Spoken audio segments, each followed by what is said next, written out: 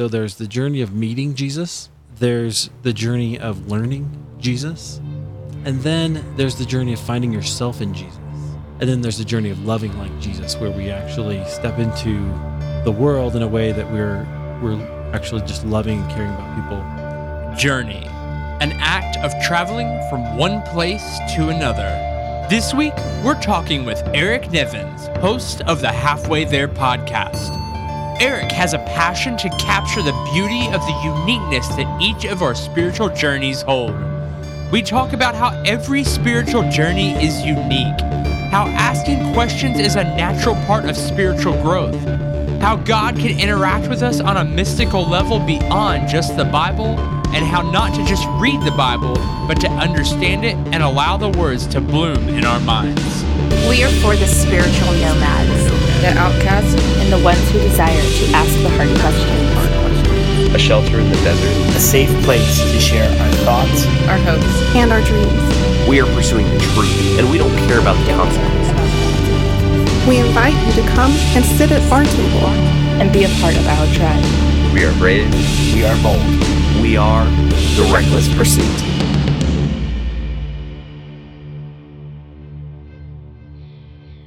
Hey everyone, welcome to the Reckless Pursuit. My name is Elaine. And my name is Cody. And we are your hosts. You are listening to episode 54. And this episode, we actually interviewed one of our newfound friends. He's a fellow podcaster, Eric Nevins. He is the host of the Halfway There podcast. So this week, we talked about spiritual journey and what that looks like, what that entails. And we actually learned there's several parts to a spiritual journey and that it's not just, I found God and that's it. It's actually a lifelong process and there's multiple parts to it. Yeah, I love that we got into talking about just how to understand the Bible deeper and what a spiritual journey is and all of it and just how it plays together to bridge from not just learning about Jesus, but finding who Jesus is for us and how to love like him. And it was a great conversation. There was a lot of great dialogue. Eric's just an awesome guy, and I highly encourage you to go check out his stuff. And of course, all of the links for everything of his will be in the show notes below. But we'll get into that in just a second. But first, just a quick reminder. We would love it if you would share this with a friend. It would help us get the word out. And it would just help to have more conversations and give people a place to be able to share their heart more often. So if you have a friend who you think could use hearing this, please go and share this podcast with them.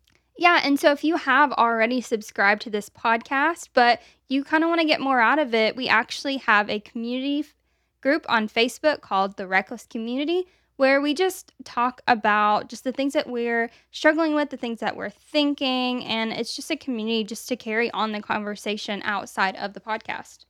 And of course, the link to that will be in the show notes below. Just click the link, and we would love to have you.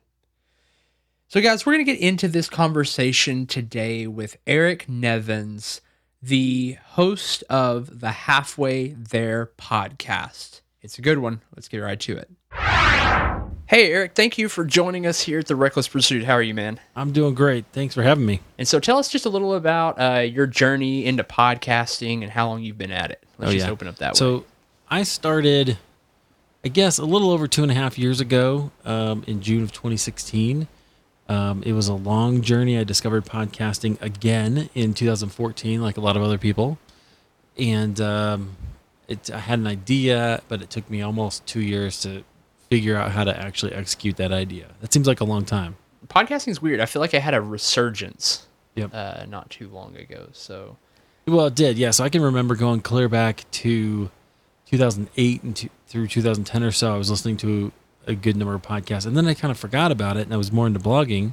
And then somewhere around 2014, I think it was John Lee Dumas. He came out with Entrepreneur on Fire every day, and that really started to get a lot more attention. Serial came out around then, so it kind of exploded. Yeah, and I feel like even still to this day, like, it's getting popular, and I know it's growing like crazy, but it's still so obscure to so many people, which is just wild to me. Yeah, there's some interesting stats about that. So in 2018, at the beginning of 2018, there were about 400,000 podcasts. At the end of 2018, there were 600,000. So there were 200,000 Oh, wow. podcasts started in 1 year. Isn't that And crazy? I bet That is 190,000 of those were used Anchor.fm. So tell us a little about just your podcast, what your mission is, and just about your show. Yeah.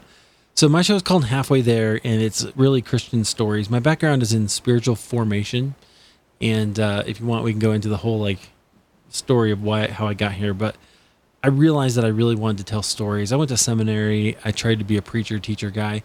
Turns out that's not my gifting. So the poor souls who had to listen to me preach in class, that's too bad for them. But I decided that I really wanted to do something that would kind of demonstrate the spiritual journey, including all the ups and all the downs. And so Halfway There is my show where I do that. I interview people. I ask them to share all that stuff with us. My tagline is honest conversations with ordinary Christians about today's Christian experience. And so we talk about all the things that happen to you if you're following Jesus in the 21st century.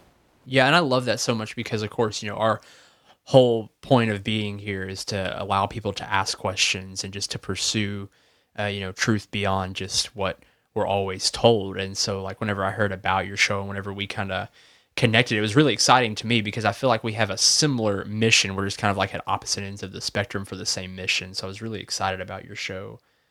Yeah, absolutely. That's one of the things I've found as well, that I'm not the only one who cares about this. So what happened is I was really kind of frustrated. Like I said, I'm not really a teacher, preacher guy. God bless those people who can. But if you look at the Christian category, which is the biggest category in iTunes, by the way. Which is, that's so crazy to Isn't me. that insane? If you look at it, it's actually full of preaching. And you look at all the top 10, it's all these guys who are, have big followings and they're preachers, you know their names. And I just said, no wonder people think we're preachy, right? So let's tell stories instead. There's a reason that a good chunk of the Bible is narrative. I want to try doing that. Yeah, and I really do enjoy, Elaine and I were listening to some of your episodes yesterday, and I just enjoy the open, authentic conversation that you allow on your show. So anyone listening, go check out his stuff, especially if you already like what we have going on here, because I definitely think you will enjoy what Eric is doing over there at Halfway There. But so today we're talking about just spiritual journey, which I know is just a really big, kind of like your calling, your gifting. And so tell me a little bit about what a spiritual journey is and what that looks like. So a spiritual journey, here's the thing. The reality is, we talk about spiritual formation or Christian formation. We all have a journey, right? Right. If we're going through life, we have a journey. We have someplace that we're going. Obviously, we can't predict, don't know where it is. But if you're a Christian, you want to journey into Christ likeness. And so spiritual formation is the study of the practices and the principles of how you do that. Yeah, and there's a lot to that. I like the term spiritual journey in general because a lot of times we call it, our Christian walk, and I think that term's kind of just gotten a bit jaded to a lot of people. It's kind of just gotten a bit wore out. And so tell me a bit about like what that can look like. Is spiritual journey like a one path thing? Is it a certain thing you do? How does it look for different people? Yeah, I love that question. It can look like a lot of different things, but there are these stages that people go through that that kind of look the same. Now, they might look different in different ways depending on your personality and your Enneagram type, right, and all that kind of thing. But so here's the one. So there's a lot of different ways. One book that I talk about a lot is a book called The Critical Journey by Janet Hadberg and Robert Gulick, and they have these stages that are really, really interesting. I kind of summarize it like this in these 4 stages. So there's the journey of meeting Jesus.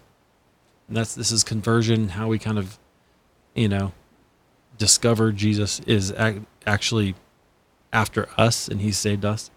There's the journey of learning Jesus.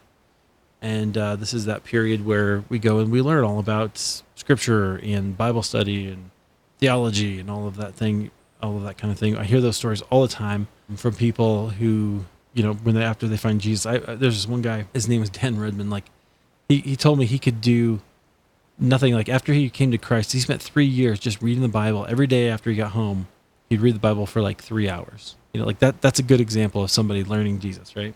There's also some service in there usually. So you start to trying to get involved and, you're there at church. And then there's the journey of finding yourself in Jesus. And I think that's the one that oftentimes is a little bit strange for evangelical churches, because people start to ask questions. They start to break out of the mold that our churches have given us, to, sit in the seats and listen to the whoever's going to teach and do the volunteer for the programs and whatever. Start to ask them different kinds of questions about who they are and who God is. And then there's the journey of loving like Jesus, where we actually step into the world in a way that we're actually just loving and caring about people. There's a lot of examples. You probably wouldn't know. One example that I know of here, when I first came to Denver Seminary, a guy who had been the president, and then he was like the chancellor or something, I think, when I was here. His name was Vernon Grounds, and he was older, in his 90s, but the way that he interacted with all the students was full of love, and he just kind of exuded Christ everywhere he went. So when I think of like somebody who's in that journey of loving like Jesus, I think of Vernon Grounds. That's awesome. I love the steps that you just said. They're meeting Jesus, learning Jesus, finding yourself in Jesus, and then loving like Jesus. And I feel like so many people get stuck in between the learning Jesus and then finding yourself in Jesus point. And that's just like, that's where like a lot of our stuff, we talk kind of a lot about like just the questioning and how it's okay to ask questions and try to find out Christ for yourself, and talking about like deconstruction and things like that. And I feel like so many people get trapped right there in that one little point. Absolutely. Yeah. And so that frustrates me, as a guy who wants to see everybody grow into the image of Jesus, into who God has made them to be. It just makes me so crazy that our answers to people are the same no matter what their problem is. My friend and I were talking about this earlier this week. The evangelical version of soul care usually is to give them a book, right? Like, here you go. Yep. Oh man, I have some stories. Okay, yeah, this will fix you, right? What? No, the soul care is community. You got to have that. But yeah, man. We just think if we stay in our heads, we'll fix it, and you just can't do that. It doesn't work. Yeah, that's so good.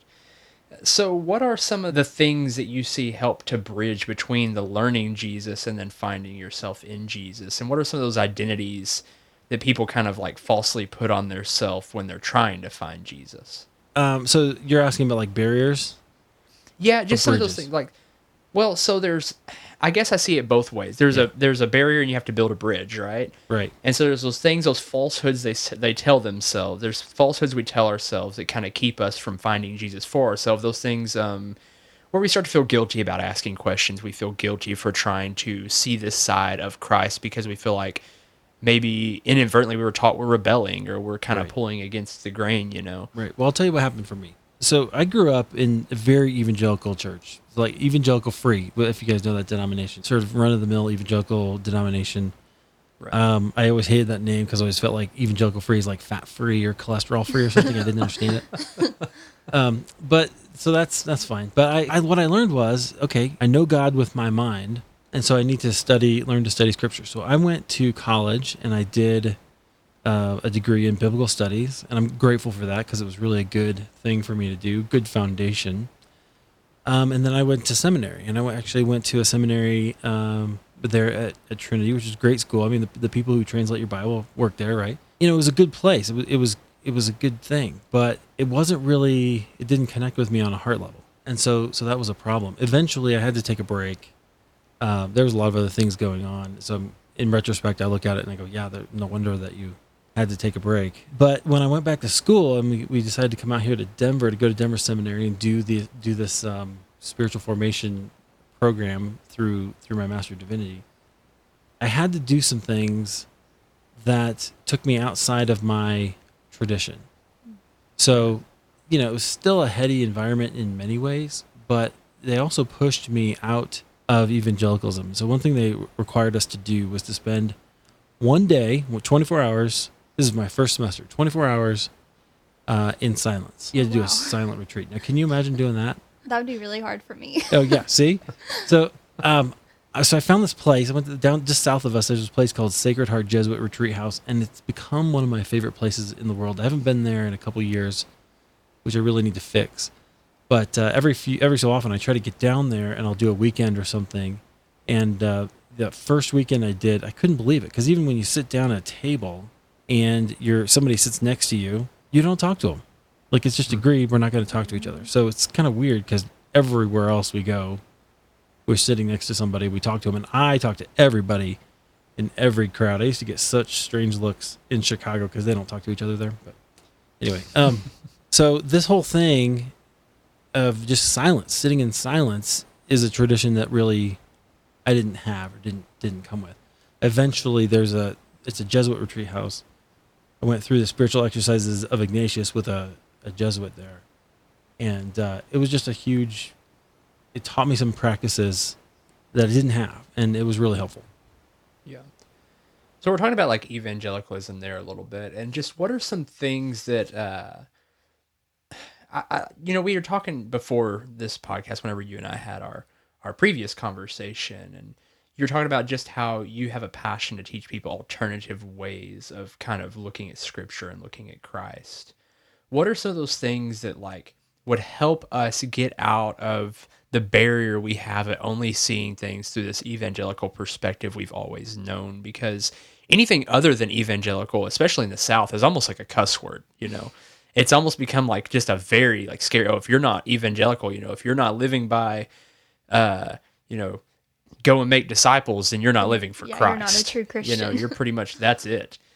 And that's pretty much the whole sum of the matter. So just kind of elaborate a little bit on what some of those other perspectives are and how they can draw us closer to Christ. Yeah, so I think that it's actually really valuable, and I just want to keep affirming this, that what we get with evangelicalism is very important. The way that we talk about Scripture, the way we can take it apart and look at the original meaning and all that, and draw principles out of it, very important, very good. Mm-hmm. But what I learned from my Jesuit friend was a practice called Lectio Divina, so I don't know if you guys have heard of that, but it's basically this process where you take a passage and you sit with it and you go, okay, you read it, you reflect on it, you respond to it, and then you remain with it, and you just let God kind of apply it to you. So this actually ultimately became part of what I did in my 8-day Bible study that I'm out there that I'm sharing with people, because I think it's such a valuable process to learn and to use, to let the Lord really apply the Scripture to us instead of us trying to get what we want out of it. Yeah, that's so good, because there's so much in Scripture, and this is a big thing that I've struggled with a lot, is just trying to figure out how can I look at the Bible through a new lens, because as you grow, and kind of going back to those stages you talked about, you meet Jesus, and then you start to learn about Jesus, you start absorbing all you can, but then there comes a point where you have to learn who he is for you, and that's just that gap that we were talking about just a second ago, and whenever you are learning how to look at the Bible a certain way, sooner or later your spiritual journey starts to grow beyond just what someone else's spiritual journey has been, and you have to try to understand it for yourself. And the Bible's prismatic, one thing hits it and it can mean 1,000 different things to 1,000 different people, and that's the beauty of the Bible to me. I'm so convinced also that experience matters. Whether or not you have an experience with Jesus will determine not only how devoted and how much you love him, but how much you trust him. And so that is, it can't be understated. I don't want to put it too far out, too far ahead of everything else.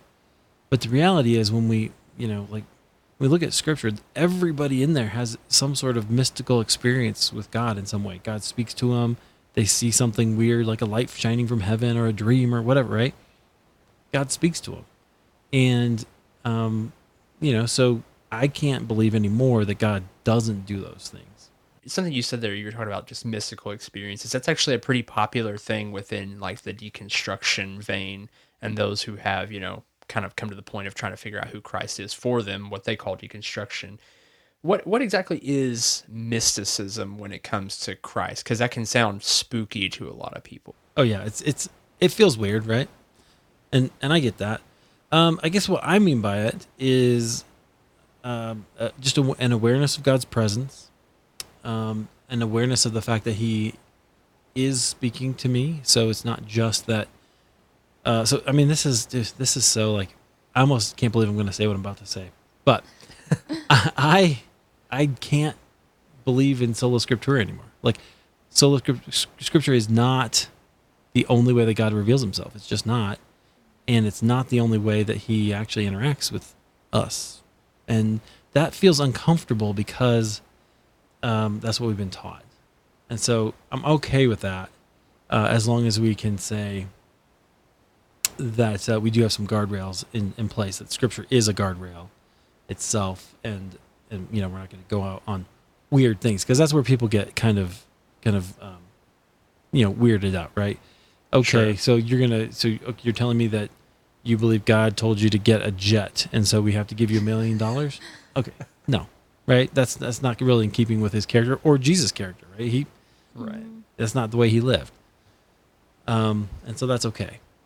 It's interesting you say that, though, because those people that preach that very thing are often the ones who are talking about how to take Scripture, period, and yet they're the ones that actually add to it. Right. I just But thought then that was an on the other interesting hand, thing. what I can't believe anymore, this just makes me crazy. When you think about, if one of your friends came up to you and said, hey, I had, let's say they've been trying to go to the mission field, and they have this dream about somebody, let's say in China, right? A Chinese person. And they're like, well, I think we're supposed to go to China, right? Well, are you gonna affirm that? No, you were trying to go to Europe or whatever, right? I don't think I would. Like, I would be like, I don't know. Let's pray about it. Let's figure that out. I think most evangelicals would be like, you're crazy. We should probably get you some help, right? Because this is a dream. We don't do anything based on dreams. But Paul has this experience recorded for us in the Scripture, and they're all like, okay, let's go to Macedonia. And that's an example of a mystical experience where he interpreted it, I think, in all discernment and with all wisdom, in a group, in a community, and said, okay, this is what we think we should do, and we're all going to go together. Well, Go ahead. I was going to say, I think that's where a lot of people kind of get stuck with meeting Jesus and learning Jesus and then finding Jesus for themselves, because they take Scripture of what people told them and then they just take that at face value and don't actually try to pursue it even further. Right. Exactly. Yeah, and the way that that God reveals stuff to us can be so interesting, and I don't know. There's an interesting thing to me. I'm very like science minded, I guess, and so a lot of times whenever I read Scripture, I take it. There are parts, of course, that are completely literal, but I take a lot of it as beautifully like metaphorical, maybe even allegorical. And I guess I would love to hear your opinion on just how to apply Scripture. Like, what are some lenses we can read Scripture through to just pull more out of it and understand the meaning behind the context? Because I think a lot of times, the church, whenever they read the Bible, it reminds me of whenever Jesus is telling parables. And I feel like a lot of times the church takes it as face value. Oh, well, you need to separate chaff from wheat. Duh. But they don't really dig into the meat of what that means. And of course, I'm not talking specifically that verse. I'm talking like the Bible as a whole. I feel like they kind of miss some of the beautiful undertones. So what are some other ways we can take Scripture and apply it to our lives? Oh, yeah. Well, clearly we have to understand the historical context, right? We have to understand what's happening. No, we don't do that anymore. I don't know what you're talking about. I've lost you already. Oh, man. So yeah, I mean, but we have to understand what it was like for the people when they wrote it. There are all kinds of little intricacies to their culture that we don't get. Whereas that's why the Message is so powerful, right? Because Eugene Peterson took a lot of pains to insert our culture into there so that we can understand it, what Paul was saying or whoever. So that's kind of important, is understand the historical context. I think we have to read it as literature as well, and so that's a whole nother thing. We do that a little bit when we dig into like grammar and things, but I think it's beyond that. We got to understand the whole overarching story and the individual stories that are going on being written by the individual authors. So, but I think one thing that really has helped me is the big picture story of understanding God's motive and his desire for history. Like, that for me is really interesting. When you see something in Scripture that is repeated over and over and over again in every genre, in every part of the Bible, you have to stand up and go, oh, well, that's interesting. That must mean something. So the thing that I noticed was that God says, I will be their God and they will be my people. That's what he wants. Mm-hmm. So he says this of Israel. He says this, I shouldn't say it because I can't remember exactly, but I think he says this to Abraham in the Abrahamic covenant. He says this to Moses. He says it over and over and over again. The prophets say it.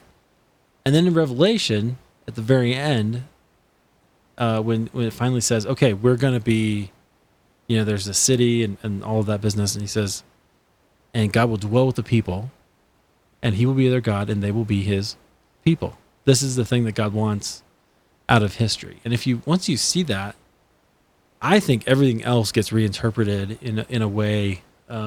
It's just different than what I grew up with, right? It's much less God is out to get you. It's much more God. He is out to get you, but he's out to get you on his side. Right.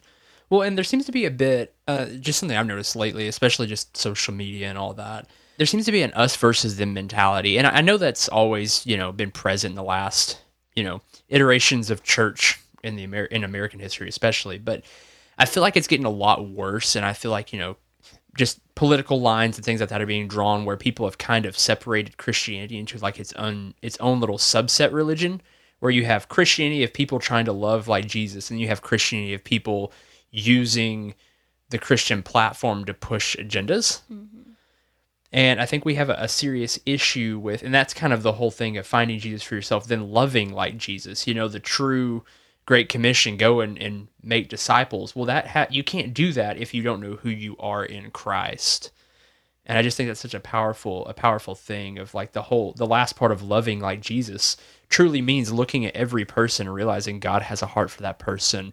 God has a plan and a purpose, and he has something he wants for that person. And he wants you to be the hands and feet, not to just shove him down their throat, but to actually express that love to them. Right. Isn't that an interesting change in the end goal, right? Right. So instead of, hey, we're going to keep you out of hell and where you're going to burn forever if you don't turn, right? Or right. It's, no, God wants to be with you. He has a plan for you. He's got this thing that is going to be amazing, and we want you to be part of it. So would you say that would be the goal destination of the spiritual journey, is being God's people and just exuding his love for other people? Oh, absolutely. I mean, that's the whole point of who Jesus is, right? Of what he comes to do is to make us his people. So this is a loaded question, but at what point on the Christian journey or on the spiritual journey do people take the wrong path and get off of that? What are those things that deter us from doing just that and showing true love? The things that keep us from loving like Jesus are really all the same things that keep us from Jesus and from knowing ourselves, right? It's pride, wanting to get a position, instead of an influence, and all of those kinds of things. I think we're seeing that now in the church. It's very interesting to me the way, not to take a tangent into politics, but I think it's very interesting the way that Donald Trump has caused the church the evangelical church to have to make some choices, right? Yeah. But how are we going to interact with politics now? Because this guy's kind of, weird in some ways. I like some of the policies, but not everything that he says, and I don't know. Yeah.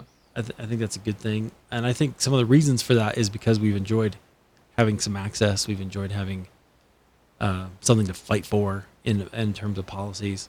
I don't know. That's not really answering your question about the journey, though. But no, I mean, it is part of it, because right now in this, just in this day and age, like politics is a huge part of, I see a lot of, churches' stances and things like that. I mean, we have just a plethora of issues on the table that different parties stand for, and both sides have, extreme good and extreme bad to them, just being straight honest, Yeah, absolutely. And so you have both sides of the Christian market trying to pull for two different things, and there's kind of it feels like there's not a lot of middle ground sometimes. Well, here's the reality, is there isn't. I keep listening to people like Brian Zond, and his thing about, empire, and is really interesting. Basically, he says, hey, the United States is an empire, not unlike Rome. And the kingdom of God is antithetical to empire. And so every once in a while, I'll just put something out there either on Twitter or on Facebook and just say, hey, the interests of the United States government, much as I love it, is not the same as the kingdom of God. Yeah, heaven's not a democracy. Yeah, that's right. They're just not the same That's thing, good. and so we shouldn't expect either from the right or the left Mm-hmm. that they line up. So That's good. So, just kind of keeping with the spiritual journey topic, how can we find some unity, and how can we, no matter what side, whoever's listening to this, no matter what political stance they take, how can we find unity between those who think opposite? Because I feel like I've kind of put this together and it almost makes sense, but I don't know why it took me a second to get it. But most people who claim to be Christians, despite whichever side they claim to be on, they're on that side because they want to do good. You know, most people want to do good. There's just not that many people out there that actually want to do bad. And yet we villainize someone who thinks differently than us. So how can we find that how can we at least come to understand what tools can we use to understand someone else and their relationship with Christ, and just understanding who they are? yeah, well, I think we just have to accept each other. So one principle I've come to, especially as I've been doing halfway there, is that it's okay to be wherever you are. So wherever you are in the journey, whether that is, you're in that learning stage, learning Jesus, and you're engaging, in your, whether it's like deep Bible studies or, helping around church, whatever it is, or you're in that love stage later, it's okay. Like it's fine to be there. Just let yourself be there. And so if we have that kind of respect, that kind of attitude about ourselves, and then have that kind of attitude about other people, I've had to do this because there are some people who kind of rub me the wrong way. I spent a lot of years doing the theology thing and being very sure of myself, and then not being sure of myself. And there's always somebody else who, whatever theological persuasion, they're very sure of their theology, and if you don't agree with them, you may as well go to hell. And I mean that like literally. You've met these people, so those people make me crazy. I don't really want to be friends with them, right? But what I've learned to do is to say, okay, that's all right. That's a state. That's where they are. It's good. It's good that they have that kind of assurance, that kind of interest, that kind of digging down. Somebody needs to teach that stuff, right? People need to hear it. Now, not all of it, maybe, but somebody needs to teach and help lay a foundation for people. And I think that's valuable. I can let them do that. I tried, like I said, I tried for years to try to be that guy. I don't want to be that guy. I don't think that's what God has for me. There's another place for me to be, and that's okay too. Well, I love what you said about like understanding like the state that people are in. We always talk about like God meets us where we are and he loves us and extends out grace. But I feel like we just as people, Christians or not, like that is something that we struggle with, is just extending that grace and recognizing the state of where other people are. Yeah, absolutely. I think it's hard because we've misdiagnosed what spiritual maturity is. Mm-hmm. Right. That's good. So as long as we think that spiritual maturity is to know the right things and to do the right things, we're going to aim for one thing. And I think that's what happens a lot of times when people blast other people for not having the same beliefs or thoughts or political positions or whatever. Whereas if our goal is, if we believe spiritual maturity and Christ-likeness is loving like Jesus sacrificially, that's a different kind of goal. It causes different kind of thoughts about people. So, kind of touching on the whole thing about just kind of like there's a bit of a resurgence, from church, I guess you could say. And there's a lot of people who are in a place who are very uncomfortable with church, who feel out of place in church, and maybe they're in church, but like kind of, just the whole premise of what we're doing here. They have questions. They just don't feel like they have a platform to go and ask those questions. They feel like maybe they're judged for where they're at. What advice would you have to people who feel like the spiritual outcasts, who are trying to figure out who they are in Christ, but they just don't feel like they have the resources to do that, or maybe they feel shamed in doing that? Yeah. Well, the beauty of the internet is that it's never been more possible to find your people, right? Yeah, so true. So I would definitely advise you, if that's you and you're in a place where you're like, I don't think church is for me. One, I would say don't forsake the fellowship. Like, still go, or at least find a way to be in community. That's very important. Right. But also look around, because there are some amazing people out there doing things online. A couple of my friends that come to mind. Richard Jacobson is a guy. If you haven't run into him yet, he's amazing. He wrote a book called Unchurching, so it's all about this. He started out. He was a pastor, and he started asking all these questions about, why does it look this way today, but it doesn't. What we do doesn't resemble what they had in the first century. I don't understand that. Which is a great question. So he wrote a book about it called Unchurching. He has a podcast and a community that's no longer on Facebook, but you can find him. If you just Google Unchurching, you'll find him. He also has a great TED Talk that he did. He was like episode 15 of Halfway There, I think. There's another guy named Keith Giles who I really like a lot. He's challenged me a lot to think about empire and politics and all of that kind of thing, for sure. But there's people like that out there. You just gotta find them. And I would encourage you. There are home churches. I don't have a lot of experience with that because I still go to my church, but I find it kind of intriguing. It's an interesting movement that's happening among people. So Just going back to this final question here, and just talking about reading the Bible in a new light, and I know that's something that so many people struggle with. Tell me a bit about your 8-day experience and what that looks like, and how that can help us just understand and break down what the Bible is saying for us, and just in a new understanding, a new light. I've wanted to do this for several years actually, where I wrote something that is just a small, inexpensive Bible study. And Bible study really doesn't do it justice. That's why I called it 8-day experience instead of 8-day Bible study. But it really is a chance for you to take one passage and pour it over your heart over and over and over again. And so I liken it to, you guys have seen the pictures of the Grand Canyon where, the Grand Canyon kind of runs, or the Colorado River runs down the Grand Canyon, and it kind of wears away the layers of rock over thousands of years, right? Yeah. I look at it like that. If the passage is the word, and the path is the water, and it's kind of pouring over your heart and shaping it in certain ways. So my 8-day experience takes it's really different than any other Bible study you've probably done. The first 4 days you're doing little more than just reading the passage, reading it. Maybe doing some reflection. I've got questions in there asking you to kind of think about, what is this raising up in you? What is it making you think about? What's God doing? Then there's a certain point where you're invited to take that to the Lord. And then the last 3 days, or the days 5, 6, and 7, I offer some of my thoughts on what's happening here and some directed questions.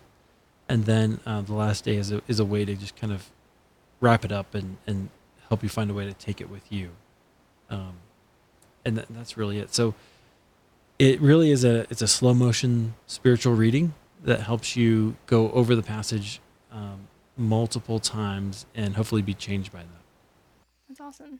That's good. And I love how it's, from my understanding, it's guided in enough that it helps you to unpack it for yourself. And that's the beauty of it to me. And I love, the Bible talks about meditating on the scripture, meditating on his precepts daily. And it gives a good understanding to what that looks like. Because I feel like that's a very missed area whenever we're talking about just learning scripture, of what that actually looks like, what it means to meditate, to have scripture kind of beat in rhythm with your heart, I guess you could say. I totally think so.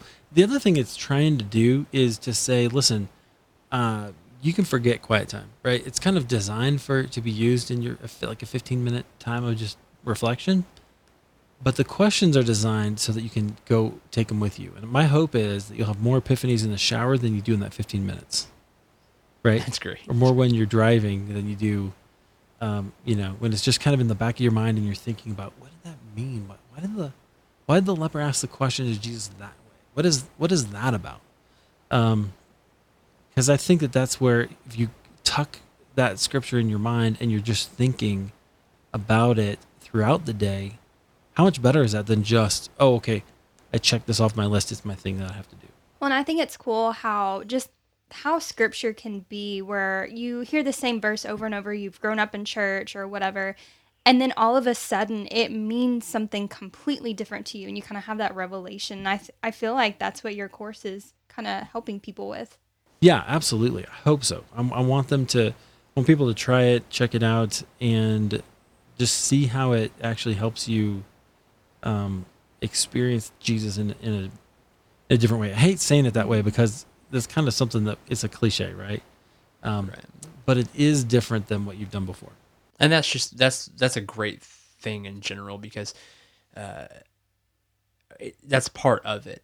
And there's, that's the word is something that can be fresh to us all the time. Jesus is someone who is fresh to us all the time. And despite the cliche, it really is a new experience over and over again. And he's always revealing something to us. Instead of closing out with a one final word, I would like to ask you, what's one question you would like to pose to people who are on their spiritual journey, who are maybe trying to figure out that gap from learning Jesus to knowing who Jesus is in their relationship? What is one question you would like to pose to them to kind of contemplate over? I think my question to you, friends, would be, what do you need?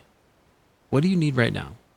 So it's okay if the things that you used to do, for spiritual sustenance and nourishment, whether that is a sermon or a Bible study, even a small group, like we said, if those things don't feed you anymore, but what you can't do is just not be fed. So what do you need right now? What do you need in this season? It's okay to change. It's okay to do something different. It's okay as long as you're still pursuing hard after God. That's so good. I love that. Yeah. Eric, where can people find your podcast and find more about you and also find your 8-day experience? Yeah. The best way is to go to ericnevins.com. You can find it there up at the top. There's a link to 8-day experience. I have 2 so far. One's on a little interaction Jesus has with a leper in Mark 1, and the other one is on John 2, the wedding at Cana when Jesus turns water into wine. So you can check those out. Podcast, just search in your favorite podcast app, whether it's Apple Podcasts, Spotify. I'm in there. So just search for Halfway There. Awesome.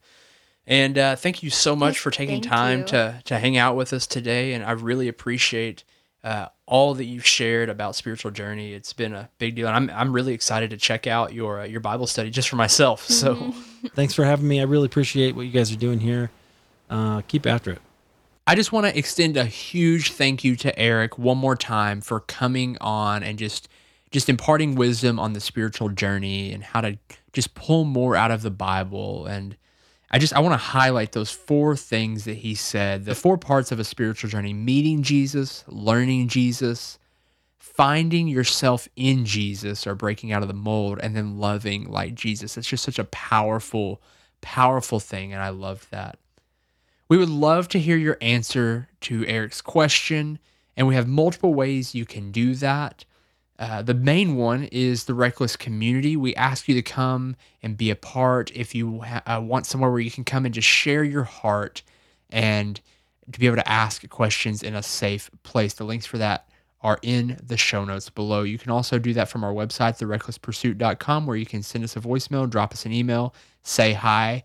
And of course, all of the links to everything Eric has going on are in the show notes below. There you can find a link to his podcast, his website, and of course the 8-day experience, which I am super excited to go through for myself. And I highly urge everyone to go and get connected with him. Links to his socials are there also. Go and get connected to Eric and check out what he's got going on over at the Halfway There podcast. We also have weekly blogs that come out every Wednesday, and then we also have videos that come out every Friday. You can find links for those on the website as well. And of course, be sure to invite a friend. If you get something out of this, you have someone in mind that you think would be a great fit and needs this in their life, needs a place where they can come and ask questions and just listen, please go and send them an invite, because we would love to have them as a part. And if you enjoyed this episode and you want to stay in the loop for all of our episodes right when they come out, go over there and click that subscribe button. You will be instantly notified on your device every time a new episode is released. Also, we'd love it if you would leave us an honest review. That way we can know what you enjoy and what we can do better. It helps us to grow and to just serve you guys to the best of our ability. We appreciate you guys. Thanks for hanging out with us. And as always, be brave, Be bold. and be reckless. We'll talk soon.